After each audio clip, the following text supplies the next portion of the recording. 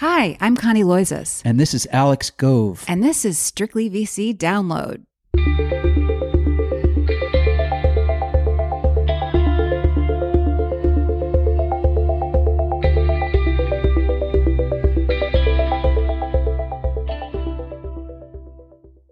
Hi, everyone. Happy Friday. Welcome back to Strictly VC Download, where we took a little break last week and are now energized and ready to go and eager to introduce you to this week's guest, Kevin Novak, a former chief data scientist at Uber, who is now applying his talents to startup investing via a new $15 million fund called Rackhouse, though Novak has actually been investing on nights and weekends since at least 2015. We really enjoyed talking with him. We think you will enjoy it too. Before we jump into that conversation, though, a quick look at some of the week's news.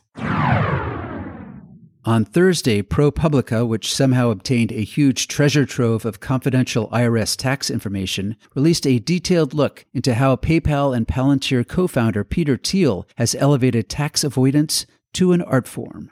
According to the nonprofit news organization, Thiel managed to shelter billions of dollars in assets by taking advantage of a loophole in the rules governing Roth IRAs. Roth IRAs were designed to allow taxpayers making less than $110,000 a year in salary the ability to squirrel away a maximum of $2,000 in income per year.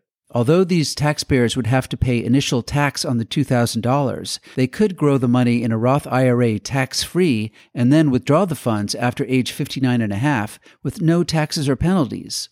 When PayPal was in its infancy, Thiel exploited these rules because his salary as CEO was only $73,000. He earned the majority of his compensation in stock. He consequently used $1,700 of his salary to buy 1 million shares of stock for well under a penny a share and deposited the shares in his Roth IRA account. Post PayPal's IPO way back in 2002, the value of these shares skyrocketed. Thiel sold the shares and has been buying other stocks with the money ever since. As a result, the value of his Roth IRA account now exceeds $5 billion. Is all of this legal? Maybe. Thiel did make it through an IRS audit in 2011. However, it's definitely shady. Thiel hardly fits the profile of the middle-class taxpayer the Roth IRA was designed to serve. Sadly, as ProPublica's series of articles on moguls like Jeff Bezos make clear, Thiel's scheme appears to be just another in a long list of connivances perpetrated by tech billionaires who don't believe in paying their fair share. In other news, the startup scene in Europe is starting to hew more closely to the zaniness we've been seeing in the US. We've seen this trend gain momentum over the last 4 or 5 years, but this year is almost another story entirely. According to Dealroom, European startups had a record first quarter of this year, raising the US equivalent of $20 billion. That's more than double what they raised in the first quarter of last year. Just this week alone, we saw upwards of 10 massive rounds for European startups, including Aircall, a cloud-based contact center platform in Paris that raised $120 million, Forto, a Berlin-based logistics startup that raised $240 million, GoStudent, a video tutoring marketplace that raised 205 million euros, and Molly, an Amsterdam-based payments company that rivals Stripe in Europe and that raised a whopping 665 million euros. It's no wonder that U.S. investors are spending more time in Europe, as well as opening offices there. While for years it was really just the venture firms Excel and Benchmark, which later became Balderton Capital, more recently, Sequoia Capital, Lightspeed Venture Partners, and Battery Ventures have opened offices there too.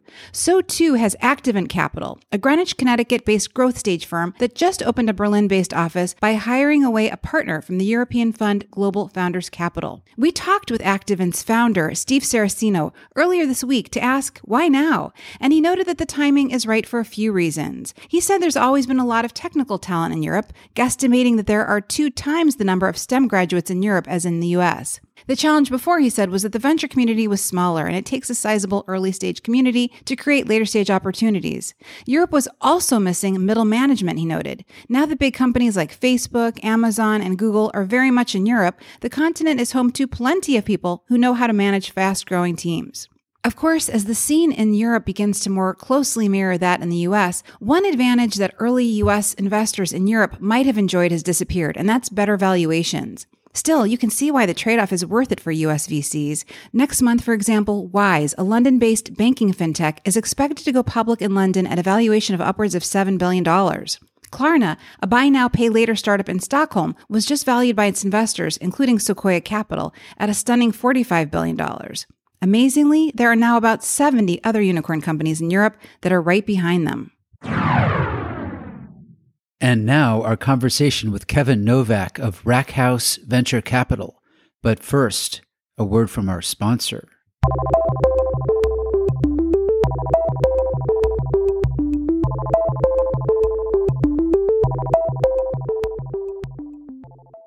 In a few short weeks, startup founders from around the world will join TechCrunch's Bootcamp series, TC Early Stage Marketing and Fundraising, happening on July 8th and 9th. You'll choose from a wide range of founder-focused presentations that span the fundamentals of launching and growing your business, whether you're bootstrapping or have just secured your first investment funds. Register before next Friday and get your ticket for just $25 with promo code StrictlyVC at TechCrunch.com/early stage. See you there.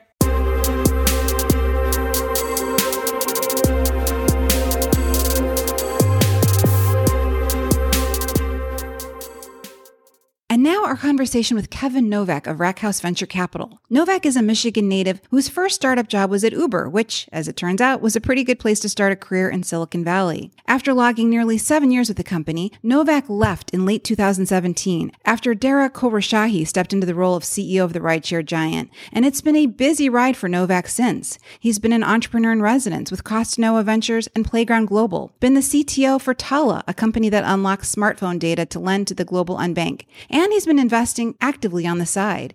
Turns out he likes investing a whole lot, so he recently raised his first fund from outside investors, putting together $15 million that he now plans to invest in very nascent AI companies across a wide number of sectors. We talked with him about the fund and his tenure at Uber this morning. Kevin, I know a few things about you. One of the things I know is that you were the 21st employee of Uber and the 7th engineer, and that you went on to be its chief data scientist. But tell us a little bit more about your background.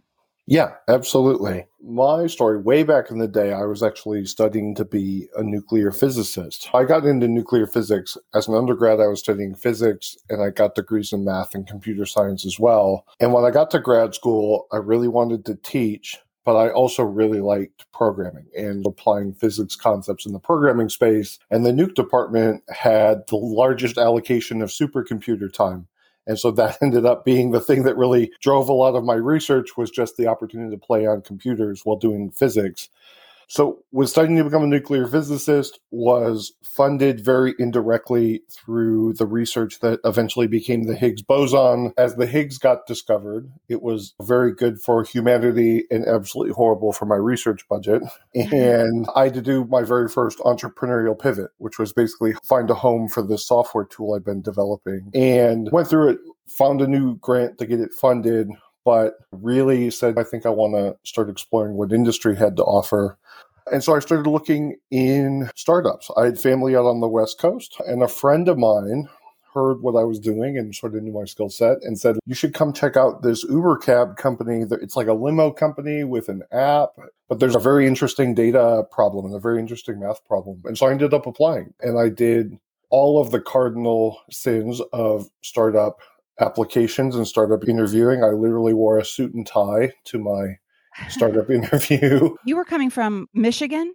That's right. So I grew up in Michigan. I was in grad school at Michigan State, but my dad actually lived in the Bay Area. So I spent every summer down in Santa Cruz and San Jose. So I was familiar with the scene, but was definitely coming out of the Midwest. Well, I was just going to say, I grew up in the Midwest, and I can completely see why you thought people would be wearing suits to job interviews. I literally got off the elevator, and my friend who had encouraged me to apply is like, what are you wearing? And like ripped the tie off of my neck, just was desperately dressing me down. But I ended up impressing nonetheless and got asked to join Uber as their 21st employee. And it was, I think you got it right. It was like the 7th engineer. I got hired as a computational algorithms engineer, some title that predated the data science trend, but I was a data scientist and spent the next couple of years basically living in the engineering and product world, building data features, and the team slowly grew. And so spent a lot of time working on things like our ETA engine, basically predicting how long it would take an Uber to get to you. One of my very first projects was working on tolls and tunnels, because figuring out which tunnel an Uber went through and how to build time and distance, and then usually there's a toll affiliated with this, was a common failure point. And so I spent 3 straight days driving the Big Dig in Boston with a bunch of phones collecting GPS data, and out to Somerville and then turn around and back to Logan and turn around. And so I got to know a lot of very random facts about Uber cities. But my big claim to fame was dynamic pricing. And so I spent the first couple years of the dynamic pricing project basically getting everything up and going. So I always tell everybody, if you've ever been surged in a rideshare app, you're welcome. That's my invention to the world. Thinking through marketplace optimization for a product like Uber was a lot of fun. And it turned out to be a really successful cornerstone for the strategy of making sure Ubers were available. How does that go over when you tell people that you invented surge pricing? They must be thrilled at that. It's a very quick litmus test to figure out people's underlying enthusiasm for economics and behavioral econ and finance. The Wall Street crowd is like, oh my God, that's so cool. And then a lot of people are like, oh, thank you. Yeah, thank you so much. You're wonderful. And you've got to go buy the next round of drinks thing. So it's very bimodal. But overall, I think people are really intrigued consistently by the application of data in the product experience. It was one of the real first times where hard machine learning, hard predictive modeling had a really strong impact on the Uber ride request product flow. And so I spent a couple of years basically building literally everything in Surge, from the ML models to the backend service. We built the admin console and the customer support tools to make sure that all of our reps had the right info to understand what happened in a surge experience. I was in academia, as I mentioned, because I wanted to teach at one point in my career. And when I was managing and running a team, I got that same analogous pleasure of growing people and getting ideas going and seeing what larger and larger groups of people could do. And that was when I talked to Tuan and became Uber's first head of data science. That was when data science as a business function forked off of the engineering tree and became its own distinct title and role and a set of expectations. And so for the next 4 or 5 years, building data teams all over the company, we built this very horizontally scaled out product analytics team. And basically I made sure that every Uber product, every Uber, we called them squads at the time, had data scientists who were oriented to the problem and skilled in the right way. But data also became the incubation space for a lot of the early special projects. The Uber pool and a lot of the ideas of, okay, how would you build a dispatching model which enables different people with pooled ride requests? How do you batch them together efficiently so that we can get the right match rate, that this product is profitable? We did a lot of work on the theory behind the hub and spoke Uber Eats delivery models and thinking through how do you apply our learnings in rideshare to food.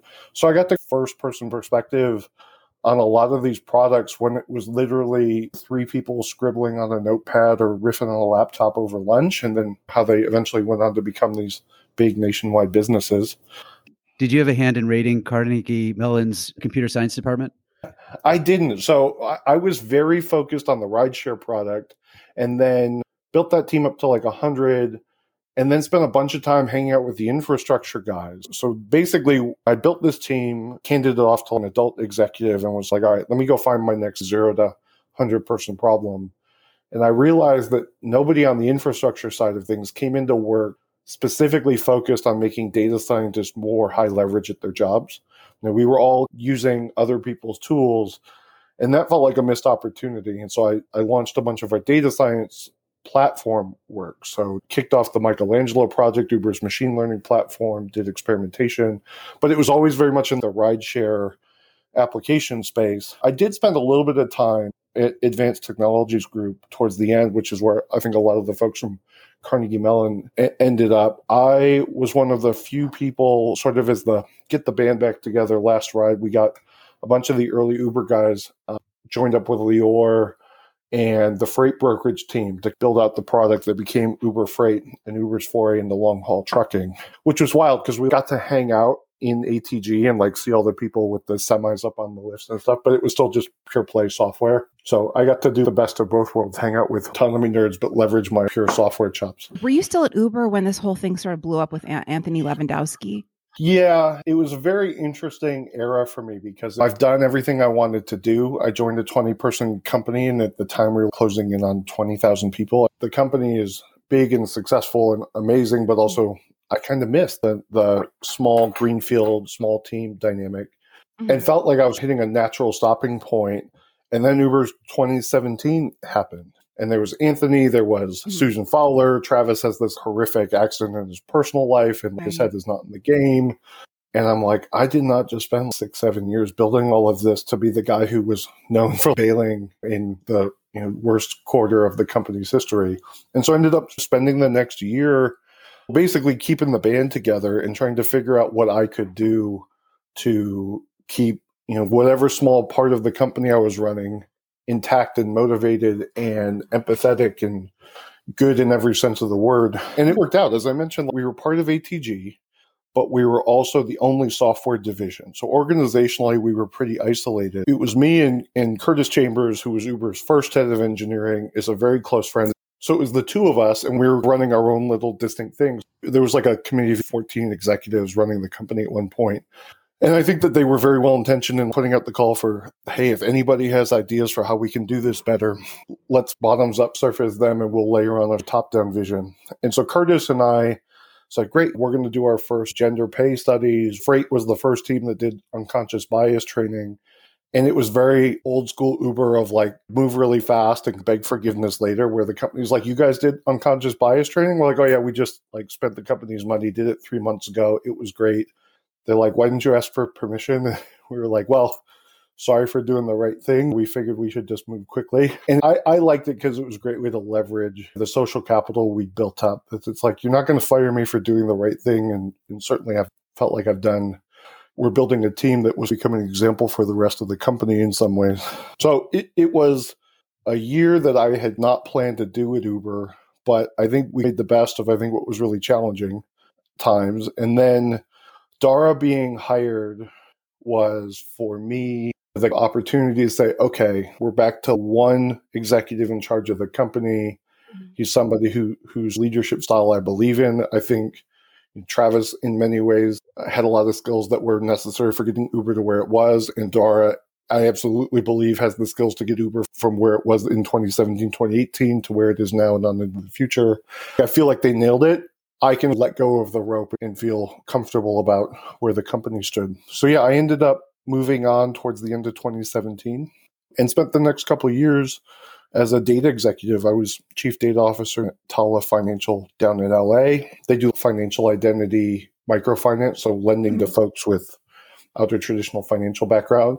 Another very fascinating data problem. How do you do KYC out in the Tanzanian backcountry, or how do you evaluate creditworthiness for people without a traditional career? So spent another couple of years doing data operating. And in parallel to all of this, I'd been angel investing and advising. It looks like a lot of people tried pulling you in: Playground Global, Costa Noa, Data Collective, also Renegade Partners. It's amazing how busy you've been since leaving Uber. So all the time you were advising them, but also making your own angel investments?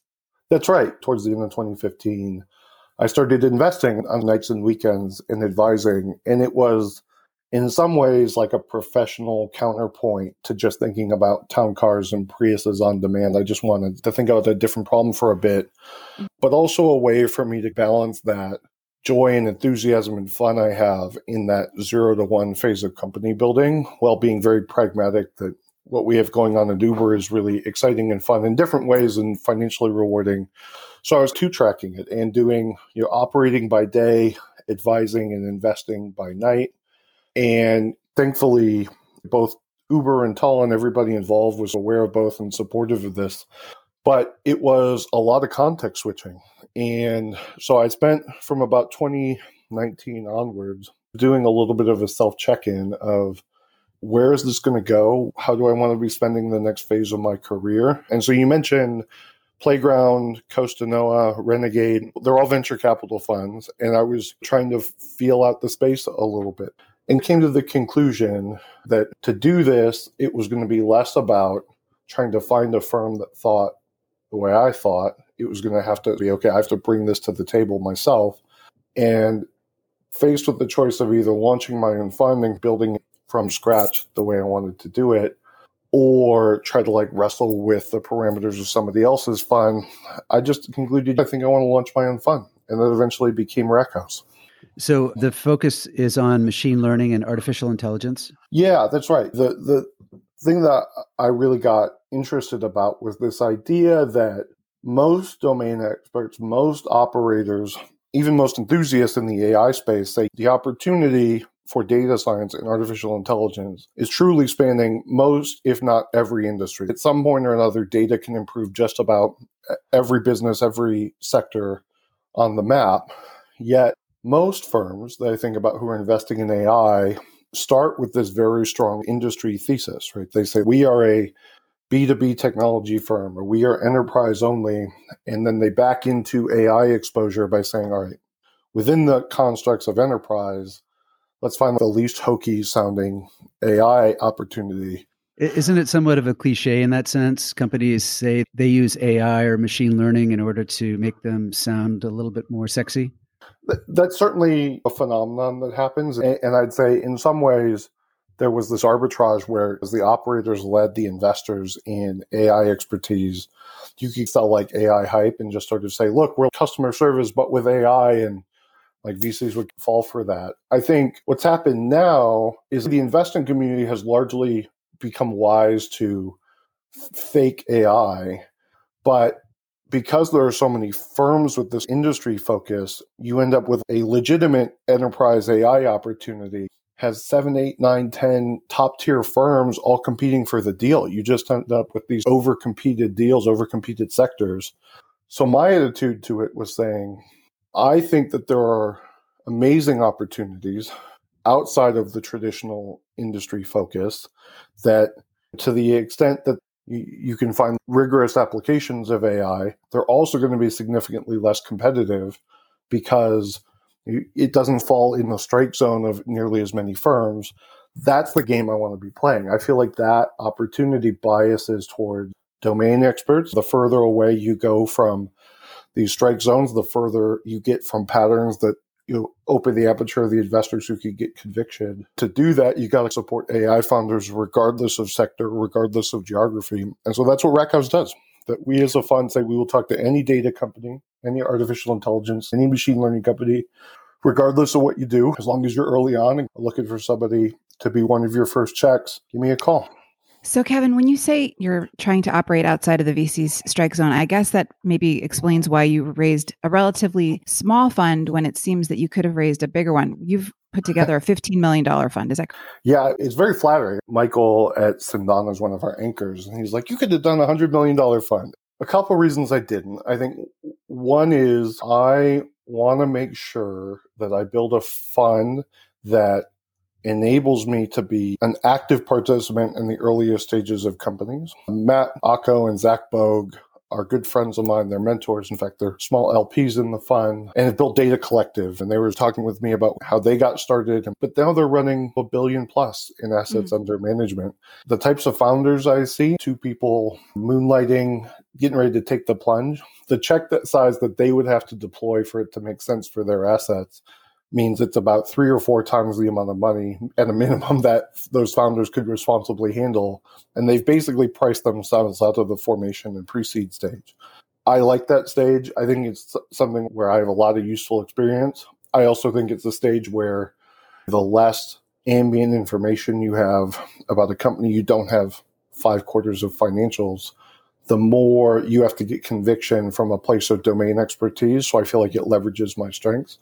So I wanted to build a fund that I could do pre-seed, seed formation. I still think 15 million is probably at the bottom end of that. I'd like to build a fund to 30 to 50. But I think the other part of this is I think it's pragmatic to where I'm at on my professional journey, which is had a lot of success and have a lot of reputation as an operator. Have done some investing, enough that I can stay with a very clear eye. I know what I'm doing. I can be a good steward of your money. I can identify and win and support a portfolio. But I tend to get caught up as more of the either utility player or as a meaty follower check, not the person they want to sit on the board, because I've been sitting on boards for 30 years. And so I said, look, I'm going to build a fund that can do $250,000 to $500,000 pretty comfortably into our round. And I love that stage because that is enough money where if you are debating starting a company and you're looking for somebody to take the first risk, that gets you easily 80% of the way there to say, I can quit the job and go do this thing. So I can basically solo fund a formation round.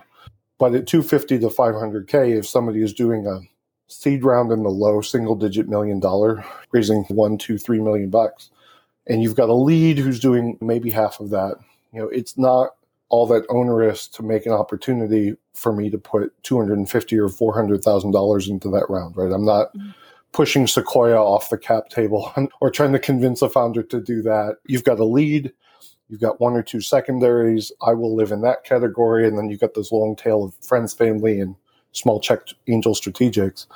So I think it allows me to acquire deal flow from a lot of different channels. There's a lot of different ways we could add up to an opportunity that makes sense for Rackhouse.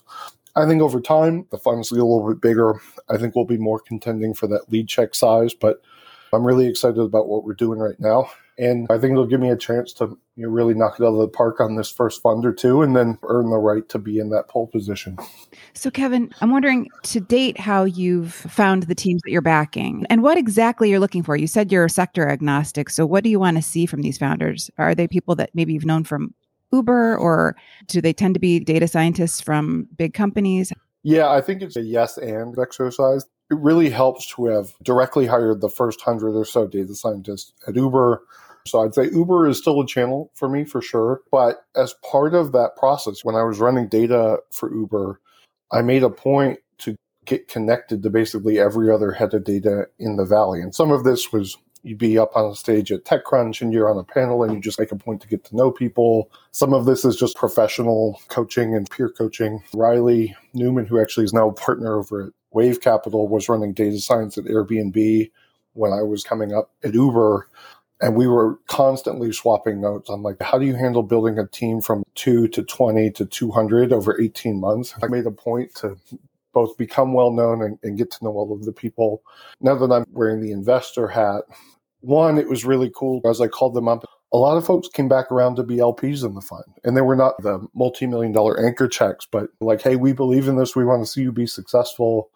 Coming as checks on the smaller side. They're all active members of the community sending deals my way. And then surprisingly, a lot of the founders, including a significant number of the founders I passed on, have come back around because this style of saying, look, here are the things I'm demonstrably good at. I'm not going to put too much English on the cue ball. People have heard of me. Here's my story. I genuinely want to help, and I'm going to try and lead really authentically. Seems to resonate really strongly with founders. They like the respect and the ability to help them in a straight line way. One of my founders told me every other investor I call, I ask them about a problem that's related to data, and they say, oh yeah, let me open my Rolodex, and they'll connect me to somebody, and it's like a minimum 2-meeting process. When I call you, you answer the question in the first 5 minutes in first person tense as this is something you've handled before. I think that style seems to resonate strongly with founders, and that's how I like to run the fund. I speak from personal experience. I won't say I've seen all of it. The stuff I do, I try to be really good at, and that seems to be something founders respect. What are some of your newest investments at Rackhouse, some of the investments that you're most excited about, realizing, of course, that you love all of your children equally? Yeah, exactly. The first among equals. There's one company that actually I was just talking with these guys the other day. Sauce is based out of LA. And the idea behind Sauce is dynamic pricing. You can see why I love this for restaurants, right? In the COVID pandemic, every restaurant, a significant fraction of them, suddenly had to run their business almost exclusively through takeout and delivery, right? And suddenly these platforms like Uber Eats and DoorDash and Seamless and all the like went from being a minority channel of where they sourced revenue to this is literally the only way my company is going to make money at the moment. And that was both really exciting to see as somebody who spent a lot of time dreaming about Uber, but it also surfaced the realization that all of these platforms and all of these networks, when they think about marketplace optimization, are trying to optimize for the network's throughput. As a restaurant, there's really nobody who's looking out for your personal interest. You've got burger patties that have an expiration date on them. You've got payroll. And so there's this opportunity here around the idea that restaurants are leaving money on the table by not recognizing what their food is worth. And I don't necessarily think they're undercharging. Sometimes, in fact, they're overcharging. One of the coolest things we've seen about Sauce is that they offer a product to restaurateurs to basically dynamically raise and lower the prices of their menu on the restaurant side of the delivery equation. And sometimes by lowering the price of burgers, you actually unlock something like 35% more demand in certain circumstances, and you come out ahead on a blended revenue, especially when you factor in food costs. Do customers understand when the price of their hamburger is going up and down like that? The biggest mistake I made in dynamic pricing was the multiplier effect, right? I am somebody for whom math came particularly easy. I brought that bias into the product, and I'm like, of course somebody can remember what their Uber was and then multiply that by 1.7x, right? That's not a realistic way for how most human beings interact with math or interact with the Uber app. What's interesting, especially in the delivery product space, is the prices are all on the app screen, right? It's not I've raised prices up or down. It's hamburgers are 20% off. It was $10. It's now $8. And they're thinking in terms of absolute dollars. I've done a bunch of work on this both at Uber, and I have a good friend down at UCLA who does behavioral econ that says that the upfront pricing expressed in dollars tends to have a higher comprehension. Now, I'm consciously not answering the question here, which I think you were asking, which is, do customers always like that? How does that make people feel? I think that there is undeniably a challenge here. If you are a regular customer, you get the blue plate special. It has always been $10.75, and now a bunch of MIT whiz kids come in, and some days you show up and it's $8.50, and other days you show up and it's $15 or $17. That is failure in product market fit for what the customer is expecting, and it's actually something we've been working on with Sauce, that there is both the absolute price that you charge for a product and the variance that customer will tolerate tend to vary by different customer segments, right? Some people, their dream restaurant experience is $13 flat, never changes. Other people want to be much more sort of dynamic. I think the right product, and this is something obviously that we've been hard at work on, they're doing the heavy lifting here, is trying to accommodate both of those use cases in a way which is fair to the restaurant's bottom line. But the big challenge here is that restaurateurs are being left behind by these food delivery networks. And worse, I don't actually think it's like these networks moving in bad faith, right? If it was just ignorance, in some ways that's easier to fix because all you have to do is make them smarter. We're pretty good at figuring out how to make computers smarter over time. So it's not just an IQ point, it's a misalignment of incentives that Sauce comes in and says, look, we want to look after the small restaurateur, the individual. One of the ways we can do that is by doing a better job of understanding price. Anything that makes restaurants more competitive, I think we're all for. Exactly. I remember we talked about all this a lot of the time where we were like, you want to build these vibrant city communities. Part of that is a dynamic marketplace, which guarantees throughput. But part of it is being pragmatic to like, we are not all free market capitalists, and we are not all people who are very risk on. And you've got to build the city bus in the economic sense where it's $2.25, regardless of what time of day it is, day or night. That plays a very important role in the transportation fabric of a city. I think figuring out those analogs and allowing for us all to have different objectives in these other verticals is just as important. But it's all about, let's build cities and communities where it works better for everybody. Kevin, you mentioned that Matt and Zach Bogue of DCVC are LPs, Sendana. Are there any other LPs that you feel comfortable mentioning? Yeah, absolutely. It was a $15 million fund. Michael and the Sendana team have been great partners, are an anchor through their Sendana Nano program. Curtis Chambers was Uber's first head of engineering, was literally the first call I made, and he committed in the first 30 minutes. He was my first anchor. And then my third anchor investor is a gentleman named Steve Galula. He's based out of LA, was a former chairman of Searchlight Pictures and a friend of the family. I like a variety of viewpoints. As I said, data has opportunities beyond the classic technology perspective. So they've been the anchors. I've completed the set. Uber's first 10 engineers are all LPs of one size or another. And then a lot of the venture capitalists I've had a chance to work with over the years have come in. The Costa Noa partners all contributed their share. And now I get the chance to go in and work with founders and build something we're all going to be proud of. And Kevin, you're based in the Bay Area, it sounds like. I am. I live in Menlo Park, but I will talk to founders regardless of where they're at on the planet. Kevin, such a pleasure getting to know you. Thank you so much for making time for this. Yeah, thank you for having me on. This was really cool.